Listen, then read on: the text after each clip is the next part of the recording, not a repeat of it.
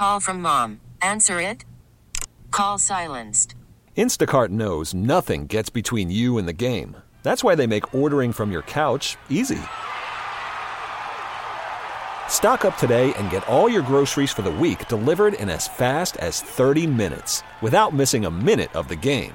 You have 47 new voicemails. Download the app to get free delivery on your first 3 orders while supplies last. Minimum $10 per order. Additional terms apply. I'm Sandra, and I'm just the professional your small business was looking for. But you didn't hire me because you didn't use LinkedIn Jobs. LinkedIn has professionals you can't find anywhere else, including those who aren't actively looking for a new job, but might be open to the perfect role, like me. In a given month, over 70% of LinkedIn users don't visit other leading job sites. So if you're not looking on LinkedIn, you'll miss out on great candidates like Sandra. Start hiring professionals like a professional. Post your free job on linkedin.com/recommend today. Welcome to Faith in the Zone, a show about sports and faith and how the two come together in lives being touched.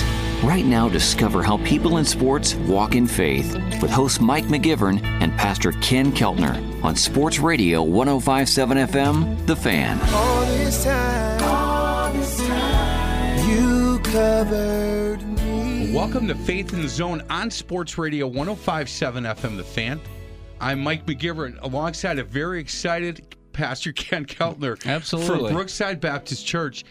Pastor, you've talked about Bobby Richardson on this show. We've been doing this 2.5, almost 3 years now.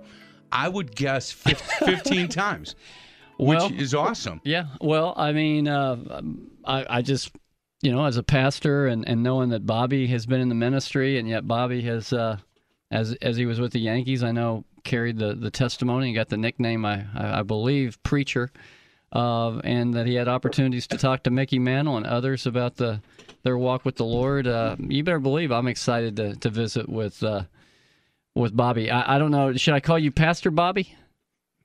You know what? I'm not a pastor. I have 2 boys that are both pastors and a grandson that's in seminary.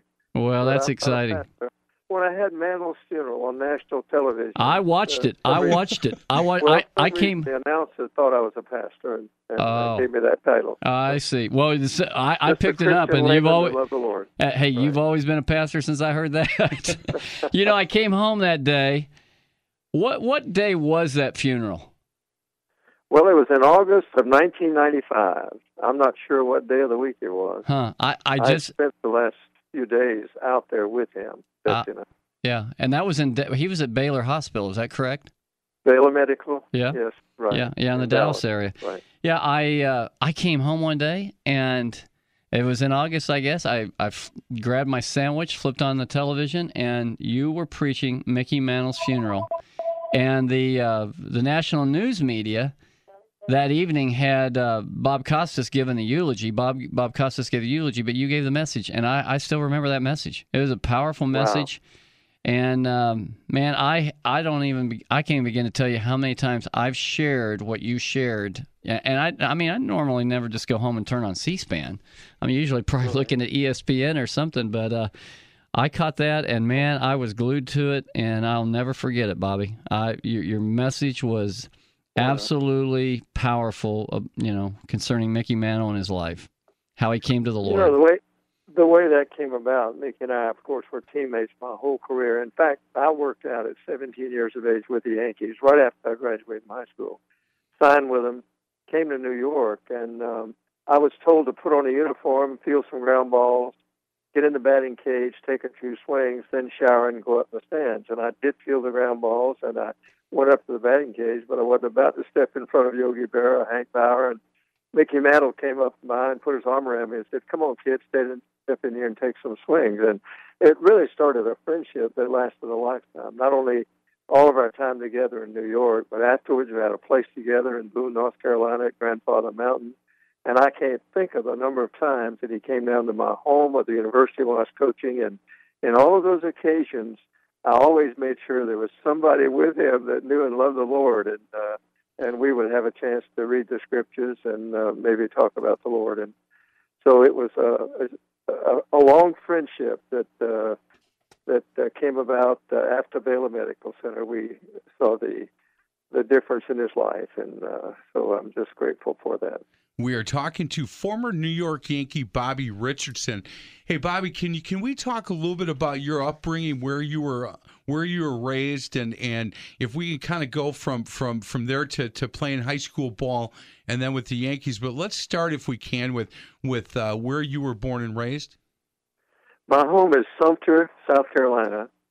My roommate, all of my years in the minors and major league, Tony Kubek, started out in Milwaukee. His dad's a professional ball player. Appleton, Wisconsin, now lives there, and just a close friend. But Sumter, South Carolina, didn't have organized Little League, but our YMCA sponsored a knee pants league, and I loved basketball as well as baseball.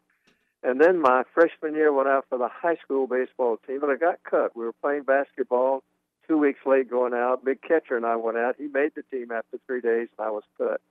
But I made the American Legion team that summer. We won the state championship, the regional championship, and we were playing in sectional play in Charlotte, North Carolina against Richmond, Virginia. The winner of that game would go to the American Legion World Series in Omaha, Nebraska. And before that last game, they took our team out to see the film Pride of the Yankees, the story of Lou Gehrig. Gary Cooper played the part in the film. Babe Ruth was his own person in the film, Bill Dickey as well. And I remember seeing that film and thinking, what a great organization. I would like to be a part of that. Just so happened, the next year, I was 15 years old. I was a sophomore in high school. And Mayo Clinic and the Norfolk Tars had spring training in my hometown of Sumter, South Carolina. I made the high school team. He came out, saw me play. After the game, said, when you graduate, I'll see to it you have a chance to sign with the Yankees. Kept his word, and sure enough, at 17, I signed, and that's when I worked out and met Mickey Mantle. Hey, follow up, Bobby. How did you do in that American Legion game? Well, it's funny you'd ask because I was playing second base. I had moved from short to second, and we had a double play ball that was hit to me. I straddled the bag. Was sure I touched the bag as I made the relay to first base. The umpire called him safe and second, out at first. We lost the game by 1 run, and in essence, as a 14-year-old, I was the GOAT of that series. And I wasn't, everybody kind of excited with me and thought I touched it. I was straddling the bag. In the major leagues, they would never call that, I'm sure. But nevertheless, they did. We lost the game. Boy, that's, I bet but you, I bet for. Later, 2 years later, we had the same experience. 2 years later, we were playing in the last game, this time against, I think it was a team from Florida. And we lost again. I didn't have anything to do with that. Yeah, I bet you thought about that play for a long time. Well, I did, and it's funny to say this, but I remember after the '64 World Series, Yogi Berra was our manager. Tony Kubek was hurt, and Phil Lentz was playing shortstop, and there was a ball hit to me at second base, and I didn't feel it clean, but I stayed with it. And when I finally caught up with it, just flipped it up. And if Tony had been playing, he'd have stayed right there. We'd have got 1 out. Phil wasn't used to my playing, and so he came on across the bag. He didn't stop on the bag. And so the runner hit him, and the next guy walked, bases loaded. The next guy, Kenny Boyer, hit a grand slam. We lost that game. And flying in the plane back to New York, Yogi Berra sat down by my wife and I on the plane. He said, I'm meeting with the Yankees tomorrow. I'm going to ask for a 2-year contract. Said, I'm looking forward to them saying yes. And my wife spoke up and said, well, if Bobby, that's me, hadn't booted that ball and loaded the bases for Ken Boyer, would have won that series.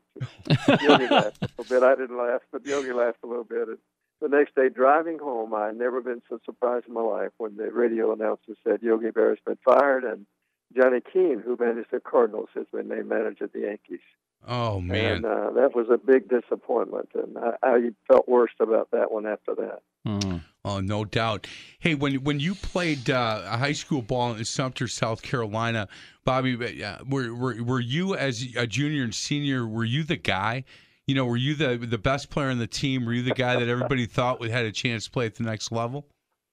I was a good fielding second baseman that would make a good defensive play every now and then. I hit 1 home run my whole high school and Legion career. And there was a scout at the game, and he said, boy, you hit that ball really good. You do that? I said, oh, yeah, I can hit the ball out of the park. That's the only one I hit. But to answer your question, we had a balanced team, and I was one of the starting lineup all the time, but I wasn't outstanding.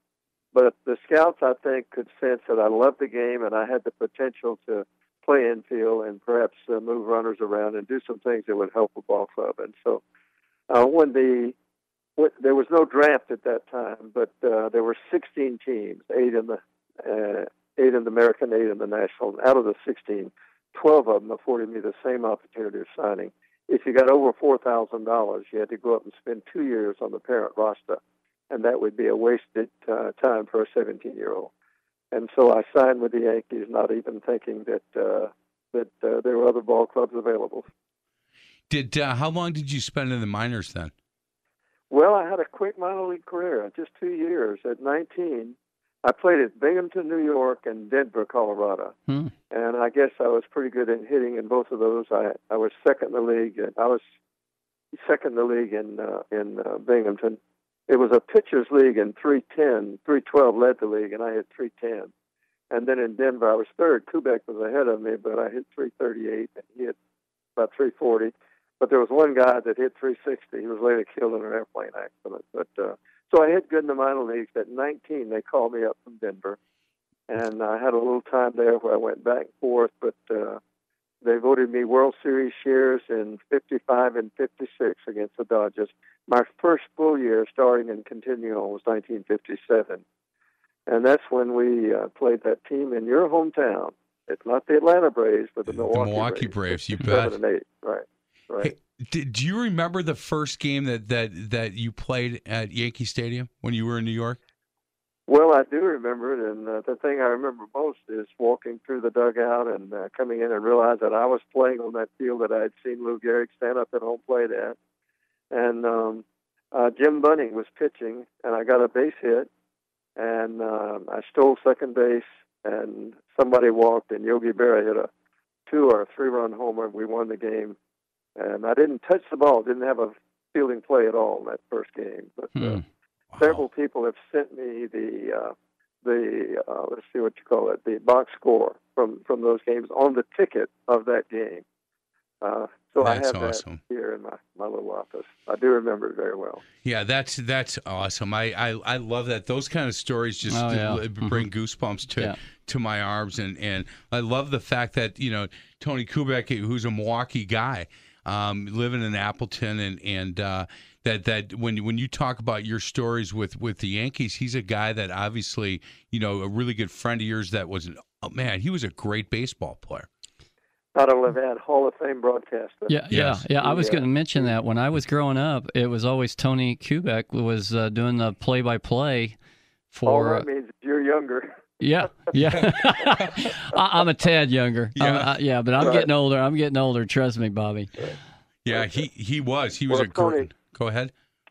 Tony's the most learned guy I run with in the minor leagues, the major leagues, and honestly, he would have made a great commissioner of baseball. I know you had one from Milwaukee, but Tony Kubek would have been a wonderful commissioner of baseball.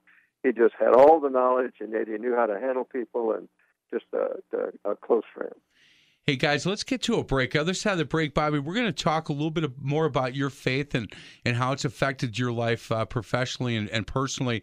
And we'll talk a little bit about your faith in the locker room, and we'll get your testimony as well on the other side. This is Faith in the Zone on Sports Radio 105.7 FM, The Fan. More now of Faith in the Zone, discovering people of sports and their walk in faith. Faith in the Zone is brought to you by Brookside Baptist Church. Back with host Mike McGivern and Pastor Ken Keltner on Sports Radio 105.7 FM, The Fan. All this time, you covered me. Welcome back to Faith in the Zone on Sports Radio 105.7 FM, The Fan. I'm Mike McGivern alongside Pastor Ken Keltner from Brookside Baptist Church. Our special guest for the entire hour, former New York Yankee Bobby Richardson. I don't know who's more excited about doing this show today than you, Pastor. This is, man, I love your excitement and passion for the show on a weekly basis, but this one is over the top, and I appreciate that, man. I really do. I love hearing how people begin their journey with the Lord. I've read the Mickey Mantle track. I listened to Bobby preach Mickey's message at his funeral. It's a great privilege. I thought you were were pastoring according to how I don't know how you were introduced or what, but somehow I had in my mind you were pastoring. But I liked what you said a minute ago, Bobby. You just love the Lord, and we'd love for you just to share with us how your journey of faith with Jesus Christ began. Well, I sure will. And I mentioned to you before we went on the air, I have two boys. They're 57 and 58 now. One's in Michigan. He has planted two churches in Michigan. Wow. And I have a younger son that's a Southern Baptist pastor. He's in Rock Hill, South Carolina. Both boys were pastors in my hometown. In fact, both at the same time. And my wife made me go to the 8:30 service at one and the 11 o'clock at the other. So well, I'm kind of glad one moved out of state. Yeah, or you'd be going to 2 or 3. Hey, I'm 58, so I'm right in that camp with your boys. Right. And I have a younger son, Rich, that started out with Chick-fil-A, graduate from Clemson in architecture. And honestly, he's in Andy Stanley's church. And as a Christian businessman, he has had more impact than most pastors. He just has had mission trips and has wonderful opportunities for the Lord. And so that's my case. I was 12 years old when I started out in Sunday school and had two wonderful pastors. One worked for the power company, one was a farmer. And boy, they presented the gospel in clarity. They challenged me in a wonderful way. And both of them decided it was that time in my life when I really needed to make sure of my decision to receive Christ as my Savior. Made an appointment with my pastor, went over to his home on a Sunday afternoon and walked in, and he started sharing the gospel. He shared that God loves us and had a plan and purpose for our life, and started out by saying, Jesus said, I am the way, the truth, and the life. No man comes unto the Father but by me. Explained that the Bible says that all have sinned and come short of the glory of God, and I knew that in my life I had displeased God in many ways. And he pointed out the penalty involved. The wages of sin is death. Then he shared the good news that Christ died for my sins. He was buried, and he rose again the third day according to the Scriptures. And that day, as a young teenager, for the first time in my life, I really understood that I knew about the Lord some 2,000 years ago, but that I realized it was a personal relationship with a living Savior who gives to us an abundant life. And that day, I repented of my sin and asked the Lord Jesus to come into my heart. And the verse to seal my decision at that time was John 1:12. But as many as received him, meaning Jesus Christ, to them gave he power to become the sons of God, even to those that believe on his name. And I just appreciate those Sunday school teachers so much. But really, there was a wonderful change in my life as I grew older and started dating a little bit and got interested in one girl in particular that moved into my town. And on our first date, she wanted to make sure that I was a Christian, and I told her that I was, that I accepted Christ as my Savior. But there was something different about her. She not only knew Christ as Savior, but he was Lord of her life. And boy, I tell you what, she's made the difference in my life, and my boys are in ministry now, and my girls are excited about the Lord, and I have 15 grandchildren. We're expecting our 7th great-grandchild, and Betsy has been the one that's challenged them concerning their life, and just been such an encouragement to our family. Wow, that is just a wonderful, wonderful testimony, Bobby. I'm just moving to just hear how you went through the gospel. I mean, plain and simple, and I'm thankful for the pastors and those Sunday school teachers. I can't thank our Sunday school teachers enough, for the time they spend with our children to continue to give them that message. And I listened to you share that, and I just had to thank the Lord that I grew up in a pastor's home. And, I had Sunday school teachers. I had my mom and dad, and it was my mom who shared with me one night after church that same message. And I'm just, to this day, I'm so grateful and thankful for the privilege of being able to, to have received that gift of eternal life, knowing that I'm going to live eternally with God one day. And Bobby, as you shared it, it was just wonderful to hear, and I'm thankful for it. And I'm sure God has used you in a great way in sharing that with others. So when I went into baseball, I was a Christian, and in particular, that first team that I played for, the Norfolk Stars, I didn't do well. I took the place of Dick Sanders, who was a wonderful home run hitter that was a shortstop that was a favorite of the town, and he left for a 3-week time in reserves, and I took his place, and I didn't do well at all, and I was ready to quit and go back home. And I remember that my junior high school physical education teacher, wrote me a letter, and in that letter, he had the verse, "Seek ye first the kingdom of God and His righteousness, and all these things shall be added unto you." My dad came up, met with the general manager, and they decided I shouldn't come home, but instead go down to Class D ball. And down in Class D ball, I hit .412 and jumped over that team the next year and played in Binghamton, New York. We played the Yankees, beat them 5-3 in an exhibition game, and Casey Stengel said to me, "Hey, kid, I'm not sure you ever learned my name, that I want you to come down to instructional school in Florida." And I did the next year, went quickly to AAA, and then, of course, to the Yankees at 19. We were talking about... But I started to say one more thing. Sure. In Binghamton, there was a young Christian. He was married, and he really loved the Lord Jesus. He was sent from Birmingham, the AA club, down to Binghamton. We played all year together. He and his wife sort of took me under their wing. They encouraged me. We'd go to church together on Sundays, and he would have devotions with me. We had prayer together, and just a real wonderful Christian.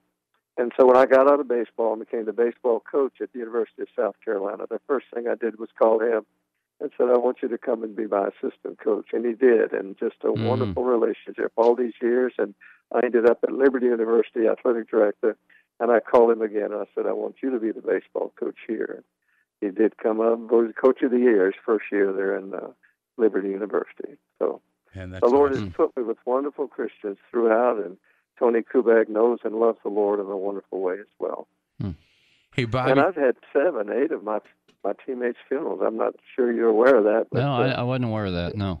It started out with kidding. I remember that we were on a plane, and some of the guys drank before it got on. We were the last team to fly. We traveled by train in those first days. But there was good-natured kidding, and when we won the pennant, which we did 9 out of the first 10 years, they would have their champagne bottles at bus, and they would jokingly have me a small Coke bottle. Here, you can have that. And we were known as the Milkshake Twins, Tony and I. I'm not sure Tony liked that, but we were noted as the Milkshake Twins. But the Lord has just given me a wonderful rapport with my teammates, and I've had 7 of their funerals, including Roger Maris, and it was at Roger Maris's funeral, in fact, when I was representing the Yankees. I had the eulogy, and his wife had called and asked if I would do that, and Mickey Mantle was a pallbearer, and it was so cold out there in Fargo, North Dakota, and we got on that motor home going back when the service was over, and Mickey Mantle sat down by me, and he said, "I want you to have my funeral." Well, I didn't know what to say. I don't think I said anything, but when I saw him again, he said, "Don't forget now, you to have my funeral."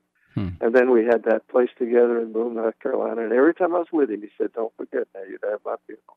Yeah. And that's when we had those wonderful conversations, the need to say yes to Christ, to spend eternity with Him. And he did come through in a wonderful way, and I'll share that if you'd like. Do that here in a few moments. But Bobby, so that was your nickname with Tony, or did they have the nickname and referring to you as the preacher? I was never known as the preacher. Okay. I was never known as the preacher, but it was good-natured because we had 2 times when I had permission to go home on any off day. I remember one time we were in California. Sunday we always played doubleheaders. Monday was an off day. And I chose to fly home to spend time with my family, and then I'd rejoin the club on Tuesday. And on one of those flights, they had the landing gear wouldn't go down. They had some trouble. And so John Blanchard in particular and several others have been ringing. They said, "Where's Richardson?" And they said, "He's not on there." And they said, "Oh, my goodness, we're in trouble now for sure." But it was always good-natured kidding. And yet I remember Moose Guerin would strike out and he'd use profanity. He came to me, he said, "Oh, excuse me, Bobby." He'd stop for a minute and then he'd pick it up on the other side. But I don't want to say it the wrong way, but we just had a great rapport. There was respect there for me, but at the same time, they knew how I stood, and we had a great time together. All my teammates. You know, Bobby, and we just have a short time in this segment. That was one of the questions that I wanted to ask back then. And these players in the locker room knew you and knew who you were and what you stood for. Was that fully accepted back then? I know in today's day and age, when you talk about Major League Baseball players, we've had a lot of them on Faith in the Zone. You know, they talk a lot about baseball chapel, and they talk about coming together, the Christian players coming together, on a weekly or a daily basis. And I'm wondering, back in your time, Was the idea of having a Christian baseball player in the locker room fully accepted? Well, I wish I could have more time to stay, except to say, I think a lot of it depends on the individual. If you're one that tries to corner them in every move, and for instance, I had a wonderful relationship with Joe DiMaggio, and he didn't have anybody come to his funeral. Yet there was a sports writer from San Francisco that called me and said, I interviewed Joe, and he had a lot to say about you, and I made some notes. I'd like to send you the notes. And Joe DiMaggio very simply said, boy, I really appreciate it, and we were wonderful friends. He had confidence in Kubek and I to the extent that he came back as a coach, and he trusted us so much he'd call us, and now, guys, I'm not going to California.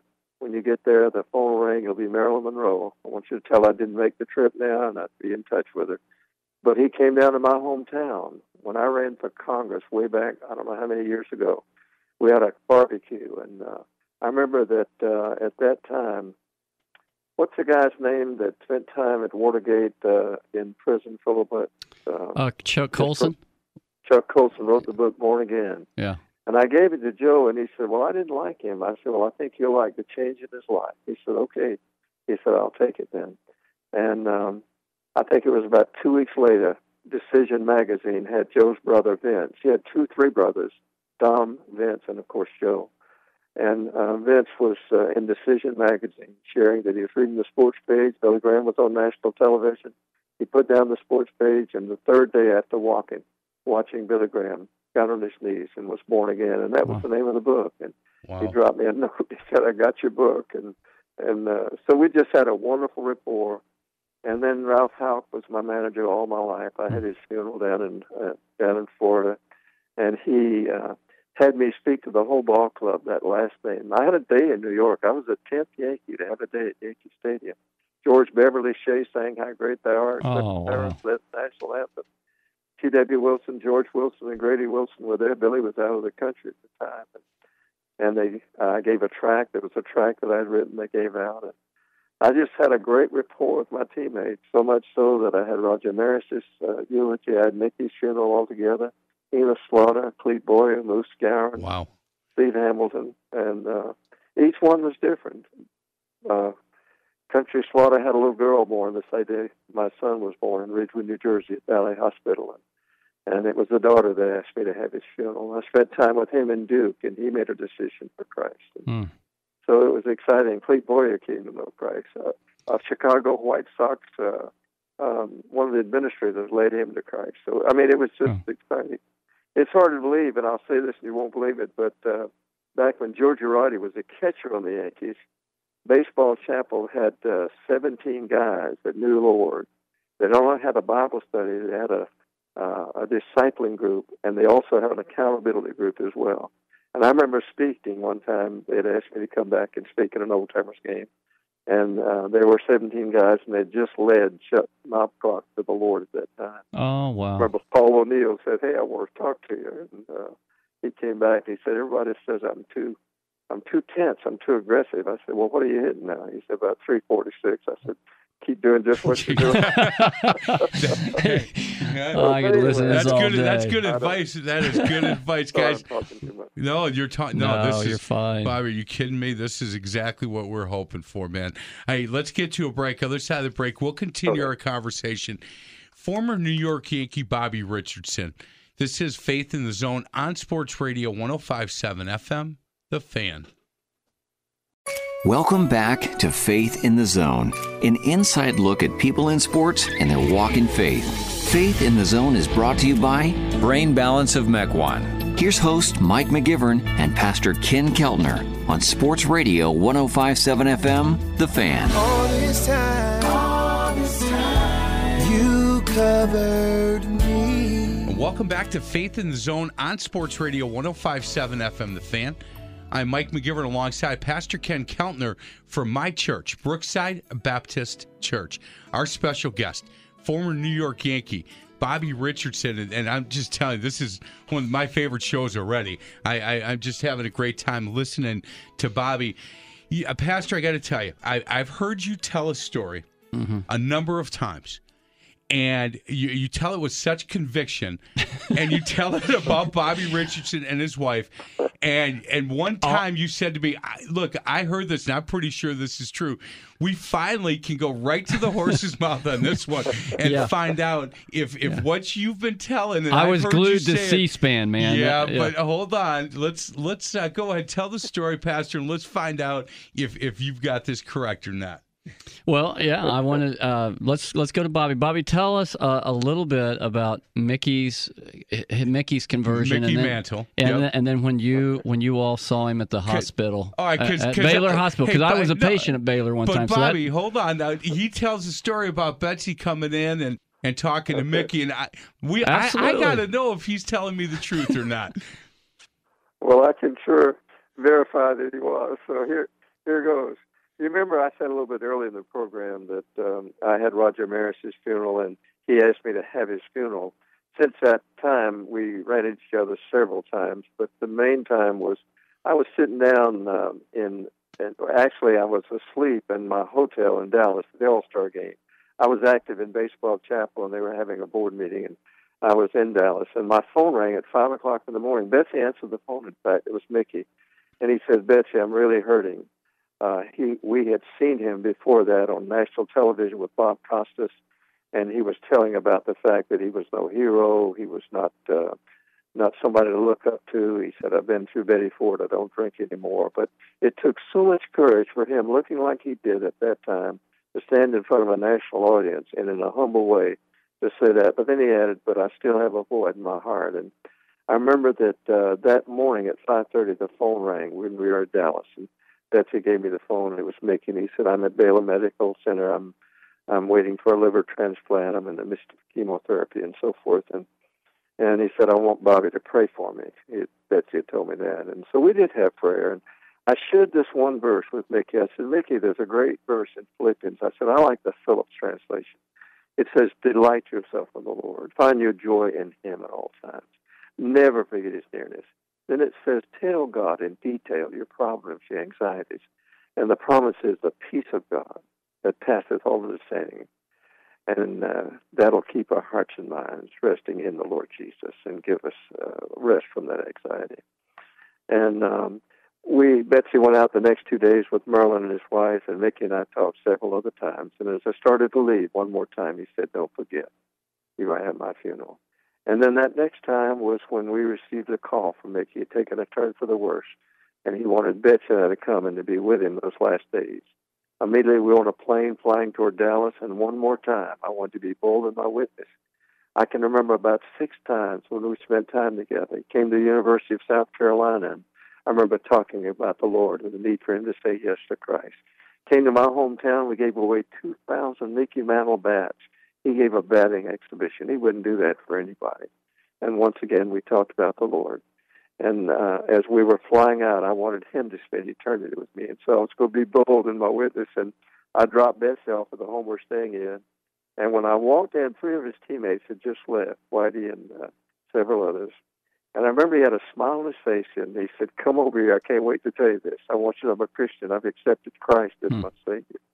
And I remember crying a little bit, and I said, Mickey, let me go over with you just to make sure you understand. And I went over God's plan of salvation, but he loves us.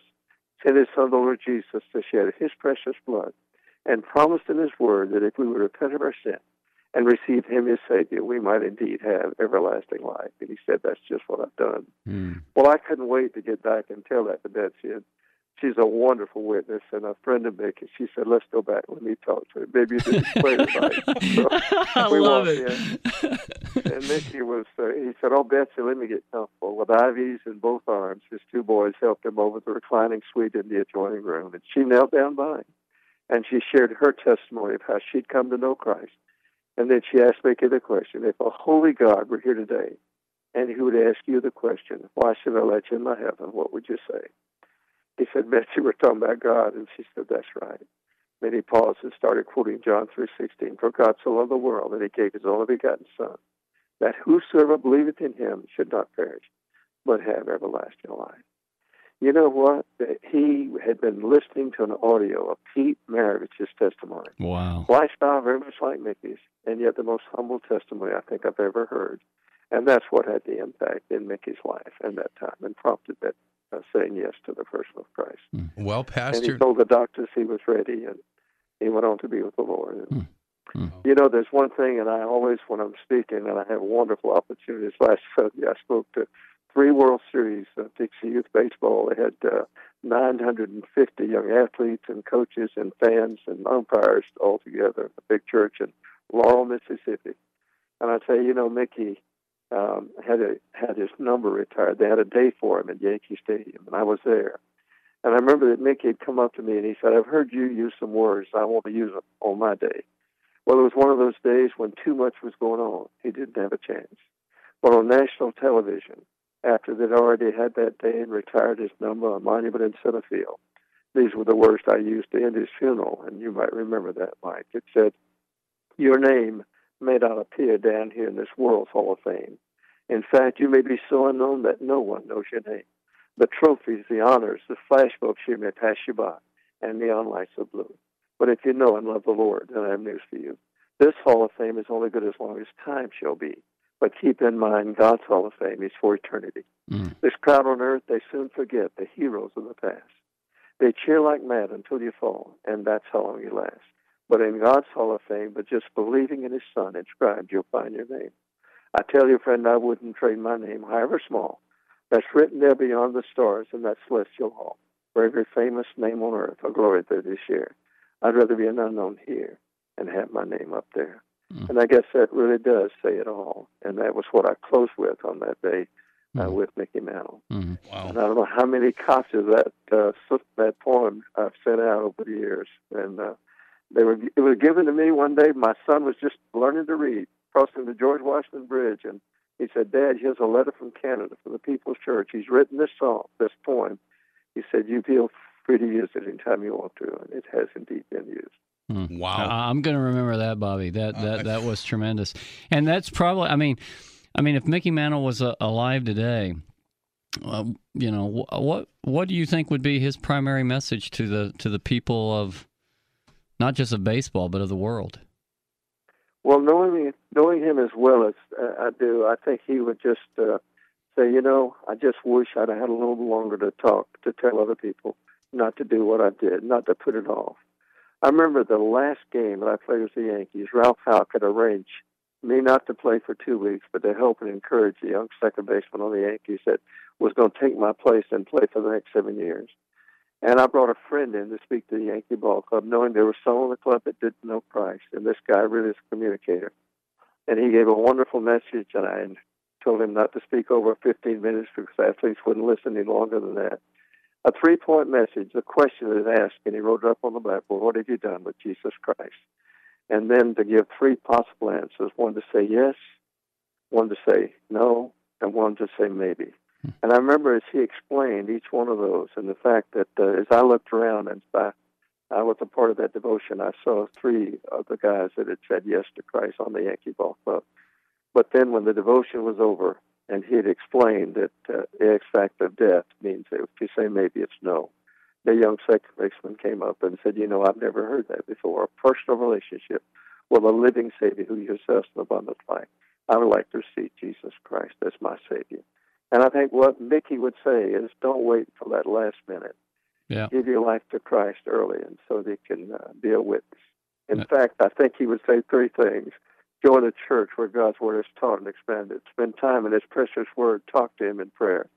And allow the Holy Spirit to empower you so that you can be a witness. Well, that might be the most powerful segment we've ever done on Faith in the Zone. You know, Pastor, you've been telling the story right. You've been telling I was glued the story to it. right. And look, I'm sorry, but you may have to send Betsy a check, man, because you might have to drop a check. You tell Betsy, Bobby. I have used her question to many people with a New York Yankee baseball cap on. And it should be a big check too. My wife has had a great influence with some of the wives at Yankee Stadium. They'd get together and had a little Bible study going every now and then, and so. The Lord really has blessed. You know, I ended up coaching. Do y'all know about that? I coached University of South Carolina. Right, yeah. And our team finished second in the nation way back in '75. We were 51-6. Texas beat us in the final game. And you know what the highlight of my career was in baseball? It was when I called the Yankees. I actually played one extra year. They gave me a 5-year contract to bring Bobby Mercer in. And when I called them back, they gave me that 5-year contract and told them that I was going to be a coach at South Carolina. They said, well, when you get settled, they also said, if you want to come back, you can be our broadcaster, you can be our AAA manager, or you can be our coach on the major league level. I said, no, the travel was the reason that I got out. And they said, well, give us a call when you get settled. We'll bring the Yankees down to play your ball club. Oh, wow. And I called them up after we lost by 1 run to Miami in regional play. Said, I'm ready for you. Lee McPhail was the general manager, and he said, well, we're traveling north with the Mets. And I thought he was going to say, we just can't work it out. He said, well, it'd be all right if both teams come down and play your ball club. And Yogi was managing the Mets. And the Yankees and the Mets flew into Columbia, South Carolina. We played 3 innings against the Yankees, 3 against the Mets. They played each other under the lights. And you can imagine, just put our team on the map, and the next year we finished second in the nation in the College World Series. Boy, that's a thrill. Oh, man, that is. That's awesome. Guys, we've got to get to a break. On the other side of the break, we'll continue our conversation with former New York Yankee Bobby Richardson. Pastor, you've called him a pastor, but and he may not be, or he hasn't been, but he could be. I'd go to that church. Yeah. I wouldn't leave Brookside, but I'd come over to watch. You were jumping up and down when he said 15 minutes for the message. Man, 15 minutes. You're talking my language right there. This is Faith in the Zone on Sports Radio 105.7 FM, The Fan. Back to Faith in the Zone, a journey on how people in sports walk in faith. Faith in the Zone is brought to you by Pella Windows and Doors of Wisconsin. Here's host Mike McGivern and Pastor Ken Keltner on Sports Radio 105.7 FM, The Fan. All this time, you covered me. Welcome back to Faith in the Zone on Sports Radio 105.7 FM, The Fan. I'm Mike McGivern alongside Pastor Ken Keltner. And our guest, he might be our new favorite guest. It's wonderful. Man, yeah. Former New York Yankee Bobby Richardson. Hey, Bobby, we just have a short segment here. I want to talk a little bit about the platform that the Lord has given you, and it's obvious that you have utilized that platform as much as possible. Even after your days of playing and you've been away from the game for a while, you obviously still utilize that platform the Lord has given you to spread His word, correct? Well, He has opened up unbelievable doors and at different times. For instance, I was able to speak at all the mayor's prayer breakfasts in most of the various large cities in the country, whether it was Miami or Dallas or Fort Worth or Chicago. The Lord used that over a period of time. Then all of a sudden it was World Series banquets, and I was used to speak in those. But I think the favorite has been the Fellowship of Christian Athletes all through the years, and I was one of the board of directors for a long time. Coach Landry and I worked together, and both were active. And when he passed away, the Lord just opened up unbelievable opportunities across the country of me speaking to fundraising affairs for the Fellowship of Christian Athletes. But even today, just like last Sunday, I spoke to 3 World Series competitions, 12-year-old, 13-year-old, 14-year-olds, and so even after 50 years of retirement from baseball, the Lord has opened unbelievable doors. Now, I'm getting older, and I'm slowing down, and I'm not looking for opportunities now because it's that time in my life when I'm expecting my 7th great-grandchild. Wow. And I'm concentrating a little bit more on my family right now. That's 15 grandchildren, that's kind of full-time. Oh, that is full-time job. Hey, were you able to do anything with mission trips, anything? Maybe you went over and did some sort of baseball? I was twice with Billy Graham on national television, both of them in Tokyo and, in fact, in Japan twice. I was with him at the Astrodome with the president in attendance, sharing my testimony, Madison Square Garden in Honolulu. So the Lord unbelievably gave me wonderful mission opportunities. But I'm excited to say that my daughter has been a missionary with the Africa Inland Mission for the last 7 years in Kenya. They took a lot of short-term mission trips, but eventually just the Lord led them to go out there full-time. Yeah. And they just got back 7 years. And my kids have all been involved in mission trips as well. Yeah. Both my boys, when they were 14 years old, went with Stephen Olford overseas, and I feel like they're in the ministry now because of that mission trip. Yeah. Well, I have 4 boys, and missions trips played a big role there in their life. Yeah. You mentioned traveling with Billy Graham. Were you ever with Louis Zamperini? I know the name, but I was not with him. Yeah. But my daughter's in Louis Giglio's church in Atlanta. You know that? Yeah, absolutely. Yeah, absolutely. So, wow, that's tremendous to hear of the opportunities God gave you, even after 50 years in baseball, to be that platform. I have a birthday this week. I'll be 81. So Wow. The Lord has given me Bobby, can you still hit a jump shot? Your basketball player? Yeah, because you played some basketball. We were looking for a 3-on-3 partner with Pastor. If you can rebound and pass, we want you on our team, Bobby. Yeah, because I like to shoot, Bobby. Yeah, Pastor Ken's never seen a shot he hasn't liked. I'll tell you that. Shoot to get hot, shoot to stay hot. That's what I always said. Take the ball out all the time and just give it to him. I can tell that, right? And he's hard to get mad at because he keeps shooting, and if you give him that look, he just kind of waves you off and says, "No, I got this. Let me take the next shot." I could challenge him to a ping pong match. So. Oh, there we go. There we go. Hey, he's from Oklahoma. I don't know if that has anything to do with it, but something about being from Oklahoma, kind of like Buddy Held was this year. He doesn't give the ball up a whole lot. So, hey boy, before you go, and I know time's running out, I want you to know I enjoyed college coaching just as much as playing. And Ed Young, who is pastor of Second Baptist in Houston, Texas, was my chaplain on my baseball club, led 2 of my guys to Christ, and went on to Dallas Theological Seminary, and both of them are pastors now. And one of them is my pastor right here in Sumter. Well, how neat is that? Wow. Boy, that's awesome. Pastor Ken, this was as good as you had hoped, man. Bobby Richardson, I what a could great just sit here and just keep talking. Bobby, what a tremendous testimony. Thank you for all the stories and just your insight, but yet your love for the Lord. I mean, you clearly give the gospel, and I love it. Hey, listen.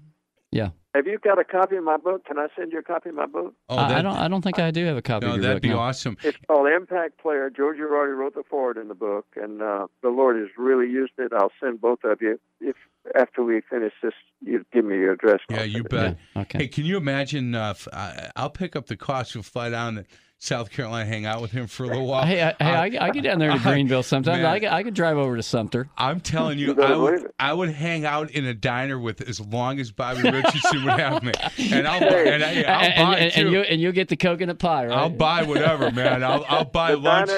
The diner is 1 block from my house. We have a little group that meet down there for coffee. It's called the Romeo Club. Retired old men eating out. So I'm in. Boys, thank you so much. Bobby, thank you for your time. Pastor Ken, it's great to see you. Thanks for listening. This is Faith in the Zone on Sports Radio 105.7 FM, The Fan. You've been listening to Faith in the Zone with host Mike McGivern and Pastor Ken Keltner. You can hear Faith in the Zone every Sunday at 8 a.m. and 8 p.m. To find past shows, exclusive podcasts, or to contribute with an inside tip for a guest, simply go to faithinthezone.com. Faith in the Zone is an inside look at people of sports and their walk in faith. Join us again next Sunday for Faith in the Zone, right here on Sports Radio 105.7 FM, The Fan. Was it really amazing grace? Now I know for certain, Lord, it was you that rescued me. T-Mobile has invested billions to light up America's largest 5G network, from big cities to small towns, including right here in yours. And great coverage is just the beginning. Right now, families and small businesses can save up to 20% versus AT&T and Verizon when they switch. Visit your local T-Mobile store today.